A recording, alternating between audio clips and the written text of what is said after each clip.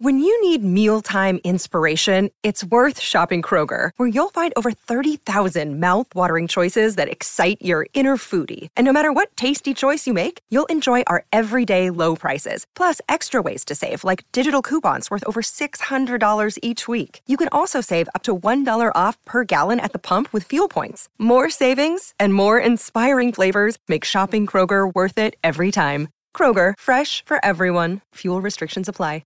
630 CHED Inside Sports with Reed Wilkins. Weekdays at 6 on 630 CHED.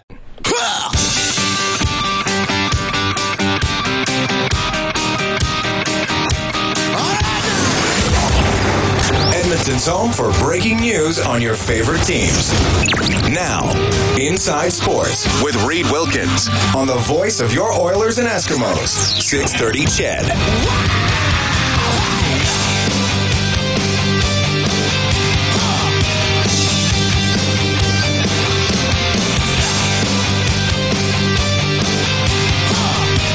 Glad you're tuning in tonight.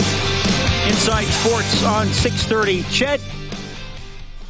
You know, usually on Holiday Mondays, we will have a best of edition, but we got a fresh show for you tonight. We had Stephen Mandel on, former Edmonton mayor, talking about Rogers Place and the journey he went through with those negotiations.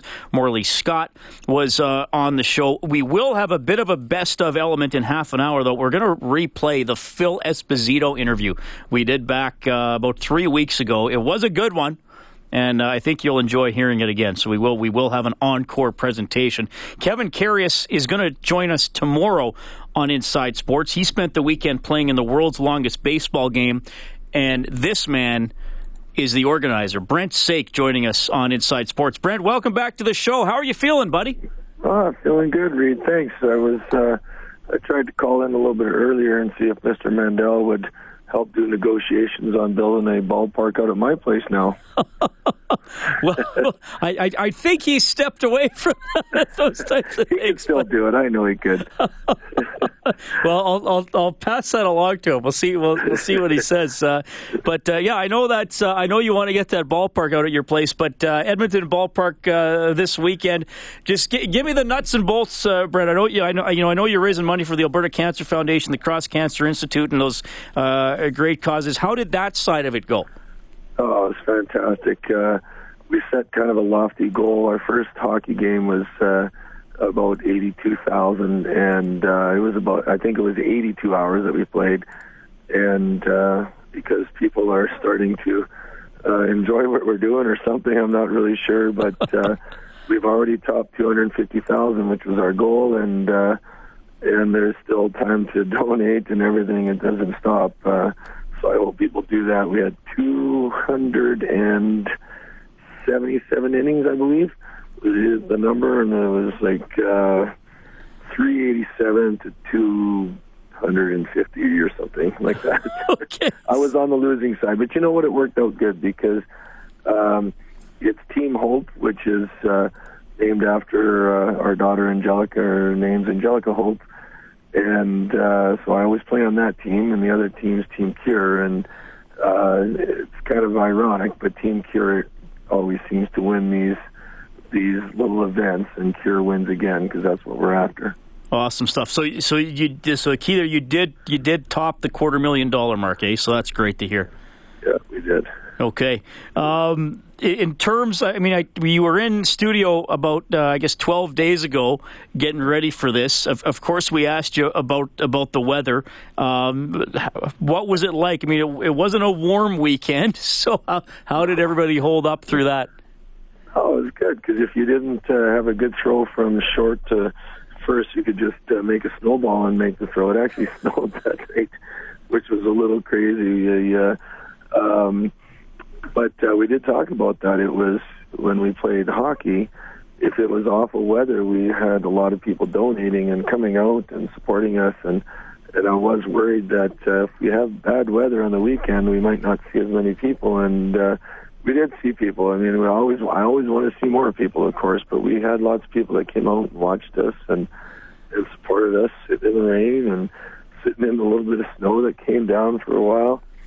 So it was enjoyable. I had the one night And if these people are listening, I don't know who they are, but it was a young family with a young little girl that were sitting up in the stands in the rain.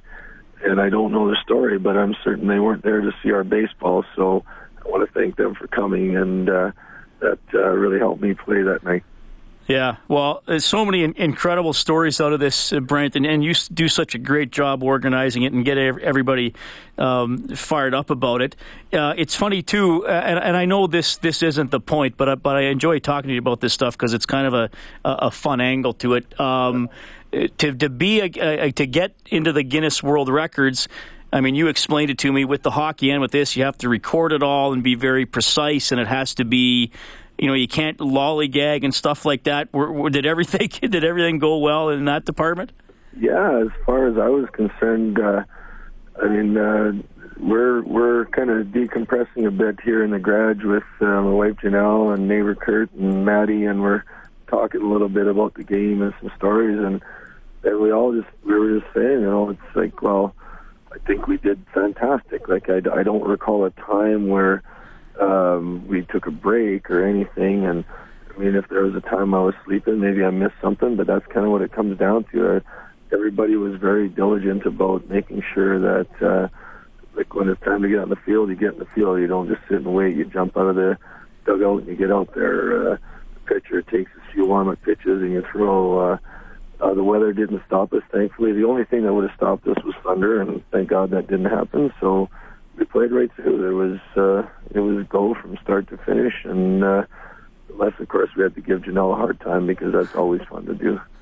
How many players did you have again? 58 players, 2 teams of 26. If that math is right, I'm kind of tired. But yeah, sounds right. Okay. How did Chris Sheets play? Did he play? he claims to have played. Yeah, I heard some live stuff on the news that he was playing apparently, but I don't know, he was kind of a ghost out there. No, I'm just joking. He did awesome. You know what I love about that is Chris and the fellow by the name of Yoni that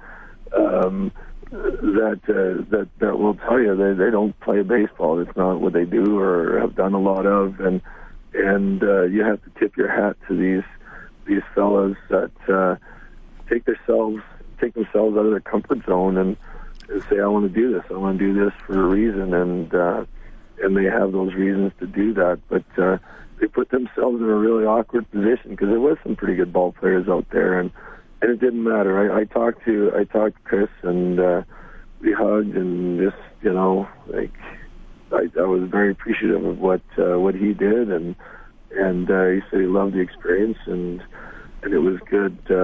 One guy, Yoni, he's never actually touched a baseball or bat before from Finland, and so he played only because he's played in all the hockey games. Him and I are the only two that have played in every hockey game, and I talked him into it. I said, Yoni, you made me play hockey, so you have to play baseball.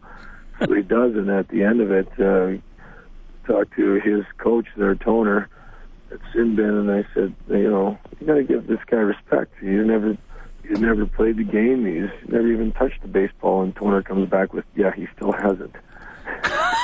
So 72 hours, and he still hasn't touched the baseball yet. Well, but that's Brent, what it's like out there. Everybody giving everyone a hard time. It's fantastic. Yeah, it's a great atmosphere. I almost hate to do this, but I'll ask you because you've done how many world's longest hockey games have you done? 5. 5, and now you've done the world's longest baseball game. Do you know when, where, how the next one's going to be? Have you given that any absolutely. Thought? Yeah, 20.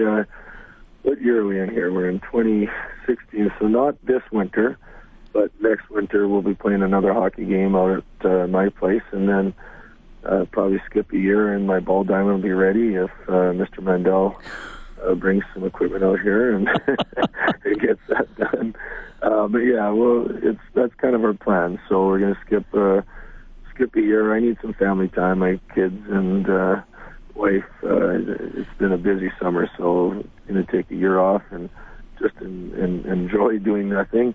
And then we'll play hockey next winter. And then probably skip a year and play baseball after that because the diamond should be ready by then.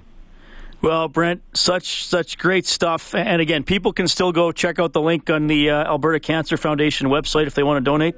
You betcha, albertacancer.ca, and if you don't mind dropping a few bucks in there. I know we went to raise $250, but if you want me to make the goal $300, we'll do that, and we'll go from there, because it's the program that they're doing is unbelievable, and it's something that people at the Cross here in Edmonton are pretty much getting funneled to with this immune program, and they need a lot of help right now. So that's our goal, is to get that sorted out. Right on. Brent, thanks so much for your time after obviously a busy weekend. You do great work. I'm so proud to have you on the show, and please keep in touch, okay? You bet. Thanks, Reed. That is Brent Sake checking in, the organizer of the world's longest baseball game. You heard him say it there. They played for 72 hours from noon Friday till noon today, raised over $250,000. They played 277 innings. How about that? And he said the score was something like 387 to 250. Obviously the funds raised for the Alberta Cancer Foundation, the most relevant number. Just incredible stuff that Brent does, and really glad that he made time for the show, especially after being up for most of the weekend. I think he got a few naps, but you're up a long time playing in that. This portion of Inside Sports is presented by Action Furnace, home of the fixed right or its free guarantee. You can check them out online at actionfurnace.ca. As always, you can text 630-630, phone number 780-496-0063. This is Inside Sports on 630 CHED.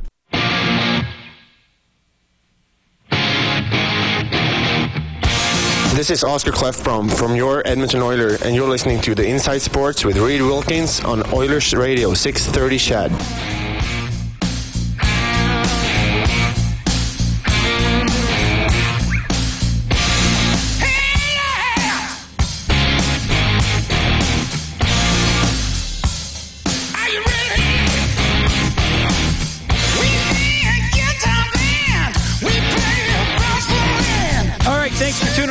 Inside Sports on 630 CHED. It is 8:20. Just a little bit of a non-sports note. Apparently, Peter Mansbridge has announced that this will be his last year as anchor of the National. Peter Mansbridge, better known as that guy whose news show is always moved late during the hockey playoffs. Yes. Never starts on time. Or has the only 5 minute or the 5 or 10 minute newscast in between overtime and the end of the third period during the playoffs. Those are always great. I always look forward to those. Peter Mans, hey Peter, just stick around. You're on after overtime. Yes. With your little news show. Who watches the National anyway, Peter? Six hours later, he's still standing around. This triple overtime game to end. Okay, Mansbridge? Oh, there you go, Reed. There's a job opening for you. Do you think that's how they treat Peter Mansbridge? You can do Peter Mansbridge's job. Reed Wilkins with the National. Now here's a quiz for Kellen, if I remember. Okay. Who did Peter Mansbridge replace as the anchor on the National? We have his signature up in the main lobby here because there's an old CHED banner that's like signed with everybody's. Knowlton Nash? Was that it? Knowlton Nash. Yes, I don't think there was anybody in between. No, I don't think so. Well, you know what? Thanks to Wikipedia, I can look it up right now. There you go. Hang on. Peter Mansbridge, get this, he only does Monday to Thursday. Yeah? His ex-wife, Wendy Mesley, does Friday and Saturday. Whoa, you think that's an awkward office? Well, I think they're fine with it. Okay. It's been like that he's married to, is it Cindy Dale or Cynthia Dale? The Canadian actress. Wasn't she on Street Legal or something like that? Okay. That was, I think, before my time. You're just going along with everything. I think everything's before your time. I think the last really hardcore Canadian show I got into before Orphan Black was Da Vinci's Inquest. Okay, well now you're... okay, I see what you're doing. Who else here? That was a good show. Da Vinci's Inquest. That was great. It was an awesome show. All right. According to this, Knowlton Nash, 78 to 88. Mansbridge, 88 to 92. Then it says Allison Smith, 92 to 95. And then Mansbridge since 95. Huh. All right. Lloyd Robertson did the National, 70 to 76. Then I guess he went to CTV and he did, what's the CTV show called? Just the CTV News, National News, yeah. All right. Well, there we go. So Peter Mansbridge now will not be at the whim of when hockey games end anymore. He's moving on. That's it. He's thrown in the towel at this point. Yeah, he's just giving up. Yeah, playoffs last year was too much for him.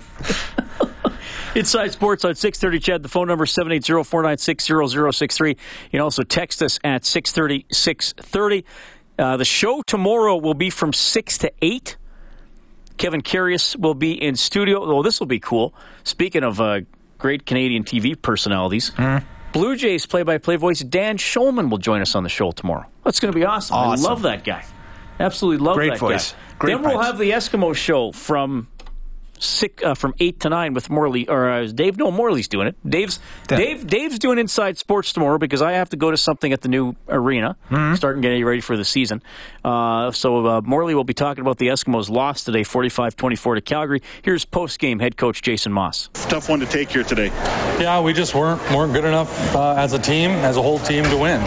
We played against a better team today, and I can't say any more than that. They made plays when it counted.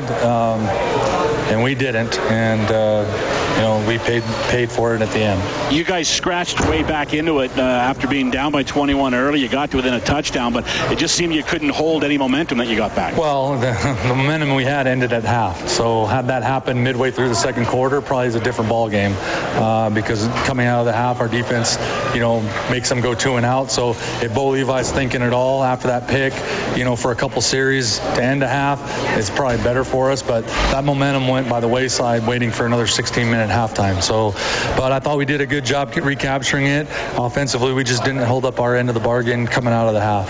It just, the Stampeders did a good job of, making scores with the win. It seemed like your team had, trouble making some plays downfield, and whether that was trouble up front or receivers not getting open, I'm not sure what it was, but it just seemed like you couldn't make the plays you wanted to make downfield. Yeah, I mean, generally when we've gotten beaten this year, it's because we haven't been able to make the big play down the field, and teams have held us in check. When they've done that, they've done a good job against us. But, it was another case for that today. So whether it was, us not being able to hold up front, which, I think Mike, a little bit of that for everybody. It wasn't just the O-line up front. So, we need to just look at the tape and figure it out, and we will. You got 4 days between games now to work with. Jason, how do you approach this break? Well, was just another game. That's the bottom line. So we got to refocus, not hang our heads, get back to work on Wednesday, and watch this film and learn from it. Realize that I don't know how many adjustments a team that's 8-1-1 is going to make that just beat us by 20 points. So I'm pretty sure they're confident in their abilities and what their schemes and what they're going to do. We just have to match that, the schemes, and match it with better plays. And if we can do that and hold up physically, hopefully hope for a better outcome come Saturday. Thanks, Jason. Appreciate it. All right, there's Jason Moss from our post-game show here on 630 CHED. We'll have the next Eskimos game on Saturday night when they host Calgary. 3:30 pregame show, 5 o'clock for the kickoff. And no doubt the Eskimos have some work to do. I think I have sounded pretty negative about the Eskimos over the course of being on air today. I just think there's a apparent separation between Calgary and Edmonton. I don't think the Eskimos are a horrible team. I just think it's going to be tough for them to overcome Calgary. I don't think it's impossible, but they're going to have to be a lot sharper than they were today. And when Calgary does have a slip-up, they're going to have to pounce on it. Ladler got the interception today, but Calgary, don't forget, Calgary fumbled 4 times in the first half. The Eskimos didn't recover any of them. When they made Calgary punt, Calgary did have a couple of 2-and-outs in the second half. Eskimos didn't respond with a score. So the moments that are there to grab the game, the Eskimos got to be able to grab it on Saturday. We will bring you an encore presentation of an entertaining interview with hockey legend Phil Esposito when we get back. Inside Sports on CHED.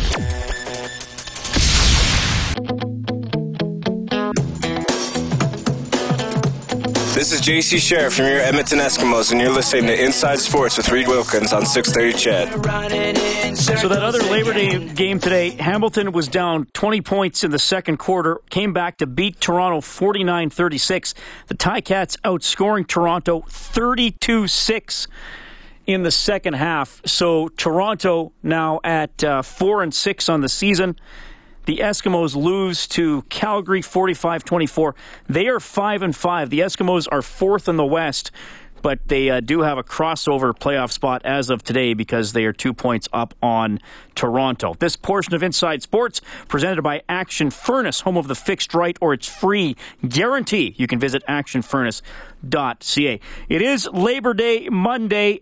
Usually on a holiday Monday we would have a best of show, 2 or 3 hours of all good interviews from past shows. Well, we had a new show with you today. If you missed it, we had Stephen Mandel in studio talking about Rogers Place. He was the mayor of Edmonton through the negotiation process. Morley Scott was on the show, Brent Sake. We do want to keep up with the best of spirit, and this was an interview that I think entertained a lot of you. You'll probably be listening again if you heard it the first time. If not, check it out for the first time. Here we go. A few weeks ago, back on August 12th it was, NHL legend, now a radio analyst with the Tampa Bay Lightning, Phil Esposito was on the show. Don't forget, he also founded the Lightning. Well, here's how it went that night with him. Phil, welcome to the show. How are you doing?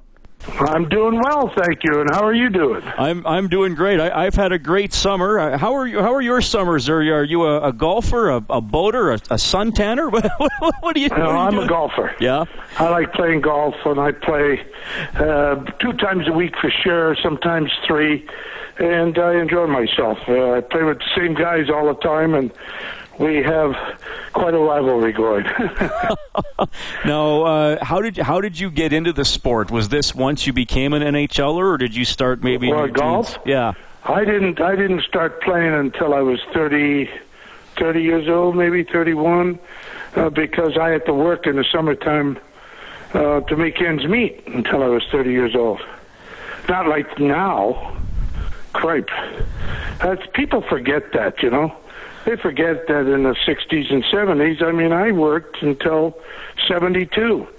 I worked in a steel mill in the Sault Ste. Marie. After the season was over, I went home, and I worked for those 3.5, 4 months or whatever it was, because we were done in May.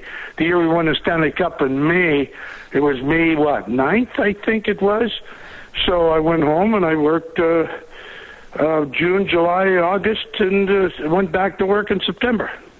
Well, that is a totally different era, obviously. So you're telling me the year you set a record, 1971, with 76 goals, you finished the playoffs, and then, I mean, what was it like to be an NHL player, and arguably the best NHL player of that time, and then kind of working a 9-to-5 lunch pail type job in the summer? What was that like? Hey, listen, you did what you had to do to make. I had 2 kids. You do what you have to do to survive. And I drove bulldozers, track excavators, graders, you name it, I drove it, and I had a blast doing it. I enjoyed myself with the guys, and I played ball in the summer, unless I worked a 3-to-11 shift.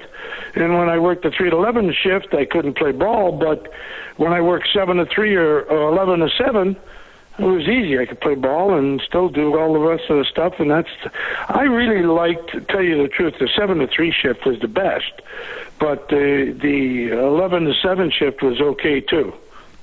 So what? Because now you mentioned the salaries are way different. Guys, I mean, most of the NHLers I talk to, and when the Oilers come back in the fall, now they haven't had any playoff games, obviously, but they usually take a couple of weeks off. And then they train, and they're kind of expected to come to training camp in shape, you know, to go. Could you do any type of training like that? Because you're absolutely nothing. No, yeah. We came to camp. We had 6 weeks of training camp, and the first 3 days we didn't touch a puck. It was just skate, 2 hours in the morning, 2 hours in the afternoon. And after 3 days, you couldn't touch the body. We were so sore. And, that's what we did. And we scrimmaged. After that, we started line rushes, and then we would scrimmage. And we would have hockey games, basically inter-squad games, because there would be 30, 35 guys there. And let's not forget, we only played with 5 defensemen and 3 lines. People forget that too. I mean, we played 3 lines, 9 forwards and 5 defensemen, and 1 goalie. Well, we had 2 goalies, right? But 1 played. Yeah. So there were 16 guys. That's what we had, and that's what we did. And it was fine. I mean, I probably averaged. Somebody told me I averaged 38 to 39 minutes a game. Hell, these guys are in such great shape. Why can't they play that much? Oh, I'm so sorry. They're bigger, they're stronger, all the rest of that stuff. Right. Well, I don't believe in that bullshit. What? So when you finally had a summer off, 72. Well, I guess 72. You didn't have the whole summer off because you played in the Summit Series. But what? Well, in 72 we did a hockey school, my brother and I, and to play in that series, we gave all kids money back. I turned it down 3 times. I turned down Eagleson, I turned down Sinden, I turned down Ferguson, and then Bobby Orr called me. And he said, Espo, he said, I can't play. My knee is bad, but we really need you to play. I says, okay. He said, but we need your brother too. And my brother was dead against doing it. He didn't want to do it at all, and neither did I. But once I said, yeah, my brother had no choice to play in that series. So we gave all the kids back their money for the last 2 weeks, because I remember I went to training camp on August the 14th, which was my oldest daughter's birthday. And that's when I left to go down there. So, were you reluctant to do it just because you'd have to get out of the hockey school commitment, or was it? No, I just didn't care about it. Why would I care? I was an NHL professional. I didn't want to give a crap about playing against the Russians. Not one iota. And the truth is, in Boston, in Chicago, in New York, they didn't care one diddly about this series. So let me ask you this, though, because you're remembered for that passionate post-game interview you did after one of the games. I played for my country. That's what I did. Yeah. That's all. It wasn't. I didn't play for Harry. I didn't play for. I played for the country, and I played for the guys on the team with me. That's what I played for. So when did that team really start to bond then, Phil? That maybe guys started to care about it or get a little more passionate about it. After the first game, right? I mean, I don't care. And I was one of these guys that said we should have never been called Team Canada. Never. We should have been called Team NHL. They didn't let Gordie Howe play, Bobby Hull play, Jerry Cheevers play, Derek Sanderson play, Dave Keon play. Real good players because they were in the WHA. Then why the hell call it Team Canada? Phil Esposito joining us on Inside Sports as we go down memory lane here, talking about the 72 Summit Series, other aspects of his career. You know, Phil, there are a lot of guys like you who have had outstanding hockey careers. Not a lot of them then went on to become the founders of NHL franchise. It's the greatest thing I've ever done in the game of hockey. Really? Without a doubt. Absolutely. I was out of my element. I knew it. But I finally figured out bullshit baffles brains. And that's what I did. And there's no doubt in my mind, and I'm not talking about the NHL owners, I'm talking about raising the $50 million. And it wasn't easy. I sacrificed a marriage. I sacrificed every penny that I ever made. But it was all worth it in the long run because I got the team. I did what I wanted to do, and I'm living here in Florida and living the dream and living the life in paradise.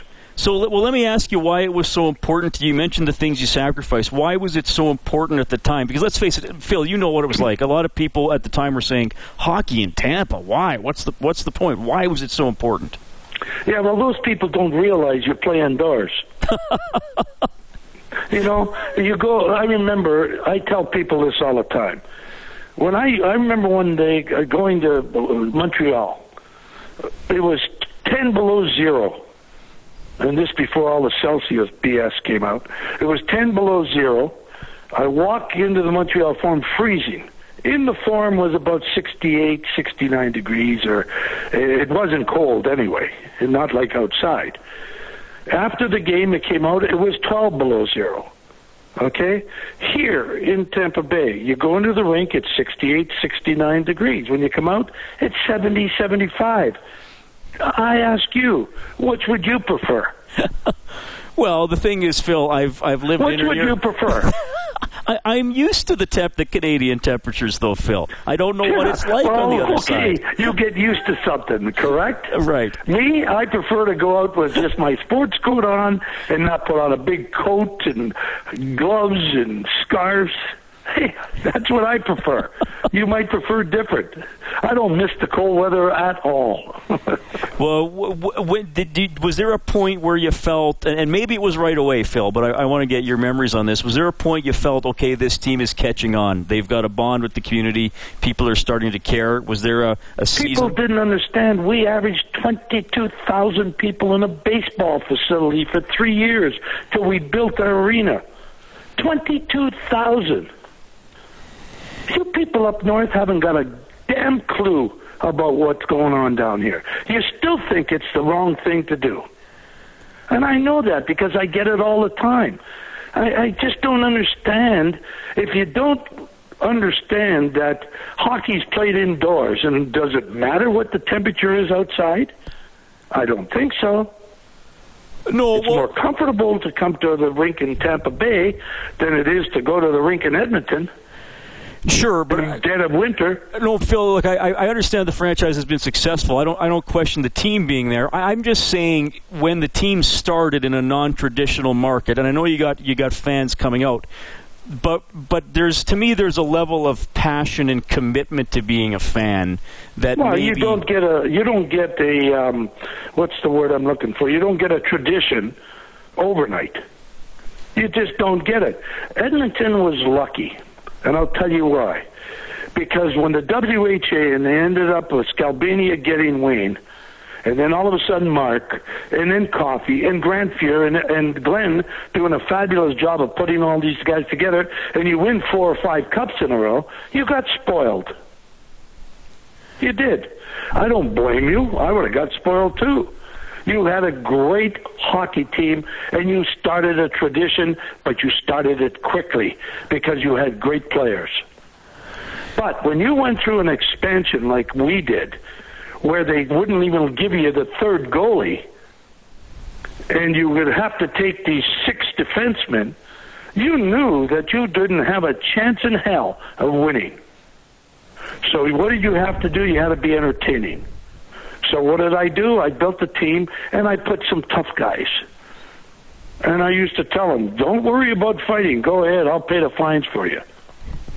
Because the fans want it. Because the fans would like that. Now it's different. Now they've understood. Now we're here 25 years next year. They understand, boy, this hockey is beautiful. It's a ballet on ice. It's gorgeous. But in the beginning, how did I get these people in the building? How do you get them in the building? You know you're not going to win. You know you're taking the scrap heap. And I got to tell you, guys like Brian Bradley scored over 40 goals for us. He wasn't wanted anywhere. Yeah, I mean, we took the guys that weren't wanted anywhere else. Let's face it. Yeah. Well, Bradley was a great story. I remember that for sure. Hey, Phil, I got to ask you, Steve. And by the way, he still lives here. Oh, he stayed there, did he? Yeah, good for him. Of course, they all stay here.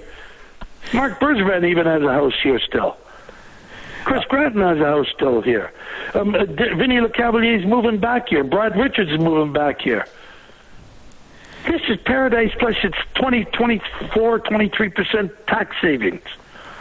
So do you think that's why Stamkos ultimately decided to stay? Because there was a lot of worry. Yeah, absolutely. He's a king here. He's a king here. The guy's a king. And for him to make as much money as $8.5 million, you think about it, 20% is about almost $2 million. He'd have to make 10.5 somewhere else. And nobody was going to give him that. Yeah. Regardless of what you're hearing, all the bullshit you're hearing, nobody was going to give him that. And the truth is, and that's the way it should have been. That's the way it should have been for Steven. Because Steve is the star here. He's the guy. He's the king. So when you were an elite player too, when you have the elite guys like Stamkos, Crosby, I mean, we're hoping McDavid becomes an incredible player here. He is an incredible player. He doesn't have to become one. He is. What separates the elite guys in your mind? I mean, it's great to sit here and say he skates fast or shoots hard. What separates the elite guys in your mind? God-given talent and the mental capacity to read the plays and understand the game. Who was better at it? Who was better at it than Wayne Gretzky? Nobody. Wayne would know what you were going to do with the puck before you did. if you had it. That's what made Wayne. That's what separated Wayne. He wasn't the fastest. He wasn't the biggest. He didn't have the hardest shot. But he was the smartest player that ever played. And he had a passion for it. And when you have a passion for it, and that's the difference between, I think, real good players. Guys have different levels of talent. There's no doubt about that. But it's the mental ability to think the game and to understand what the opposing players are doing and to how to take advantage of their weaknesses. And that's why I used to love watching Wayne play. I loved watching him play. Because people would say, well, man, he's not that fast, and he's skinny, and he's this, and he's that. Yeah, I said, he only controls everything. Right. Well, you know, I mean, and you got guys like that.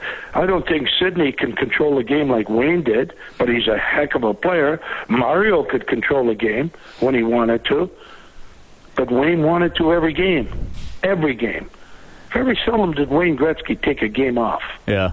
Very seldom. Well, and those are the guys that you separate, you know, and that difference. And that's why Connor McDavid, I believe he thinks the game.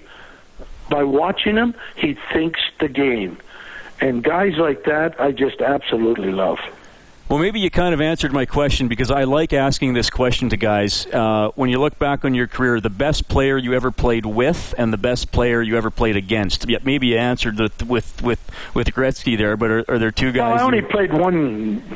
I was my last year. Right. I really didn't. I only played one game, I think, against him. Oh, okay. So, but the best player I ever played with is Bobby Orr. Yeah. Without a doubt. I mean, if he hadn't gotten his bad knees in 10 years, what he did in 10 years, you imagine if he would have played 20 years? I mean, nobody would have ever come close to the things he would have done as a defenseman. It was incredible. Now, the greatest player I played against, I don't know, man. That's hard for me to answer, because there's so many guys that I mean, Gordy comes to mind right away. Because of his toughness and his skill. And you talk about a guy that loved to play. Gordie Howe was that. There's no doubt about it. He just loved it. Nobody could play. And Chris Chelios is another guy. I never played against him. But nobody can play that long. Look at Jagr. Of course, the physical, getting in shape and all that stuff is certainly different than when Gordy played and I played, and Bobby Hull and the guys like that. But still, the mental strength of Jagr to keep on going like he did, and that's what made Gordy was like he did. Come on. I mean, I never played against Messier, but there was another guy I liked to watch. He was as closest to Gordie Howe as anybody I saw before. Yeah. You know, that he could be mean, he could be good, he could play any style of game you wanted, and that's what Gordie could do. So I'd say Gordie was the best player I ever played against. Phil Esposito joining us on Inside Sports. Phil, I got one more for you. Sure. You've probably answered this before, but I want to ask it myself. What was a stronger emotion for you as a player? How much you hated losing or how much you loved winning? That's a real good question. Well, I wasn't a very good loser, but I loved winning. But I could tolerate losses because you can't win all the time. But I loved winning. Well, Phil, thanks for... I play golf. I play golf with my buddies, and I mean, we're all about the same age, you know, between 60 and 75, and I got to tell you, I want to beat their butts all the time. Well, you probably do, too, don't you? No, I don't, but today I did. Phil, this was incredible. Thanks for some of your memories and talking about some of the stars in today's game. An honor to have you on the show, and look forward to watching the Lightning play this season. They're a fun team. Thanks for your time. Well, thank you very much, and don't worry about McDavid. He's a star. That's Phil Esposito. That was a fun one. Inside Sports on Ched.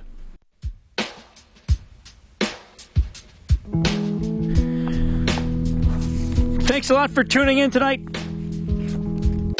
Hope you enjoyed our encore presentation of the Phil Esposito interview. Entertaining man. You also heard from Brent Sake talking about the world's longest baseball game. Wrapped up earlier today. 72 hours, 277 innings. Most importantly, over $250,000 in the battle against cancer. Eskimos play-by-play voice Morley Scott was on the show. Eskies lose 45-24 to Calgary, and we spent an hour in studio with former Mayor Stephen Mandel talking about Rogers Place. If you missed anything, go to the Inside Sports page on 630ched.com. Producer of the show is Dave Campbell. The studio producer this evening, Kellen Kennedy. We're back with another episode of the show tomorrow at 6. I'm Reed Wilkins. Thanks for tuning in. 630 Ched Inside Sports with Reed Wilkins. Weekdays at 6 on 630 Ched.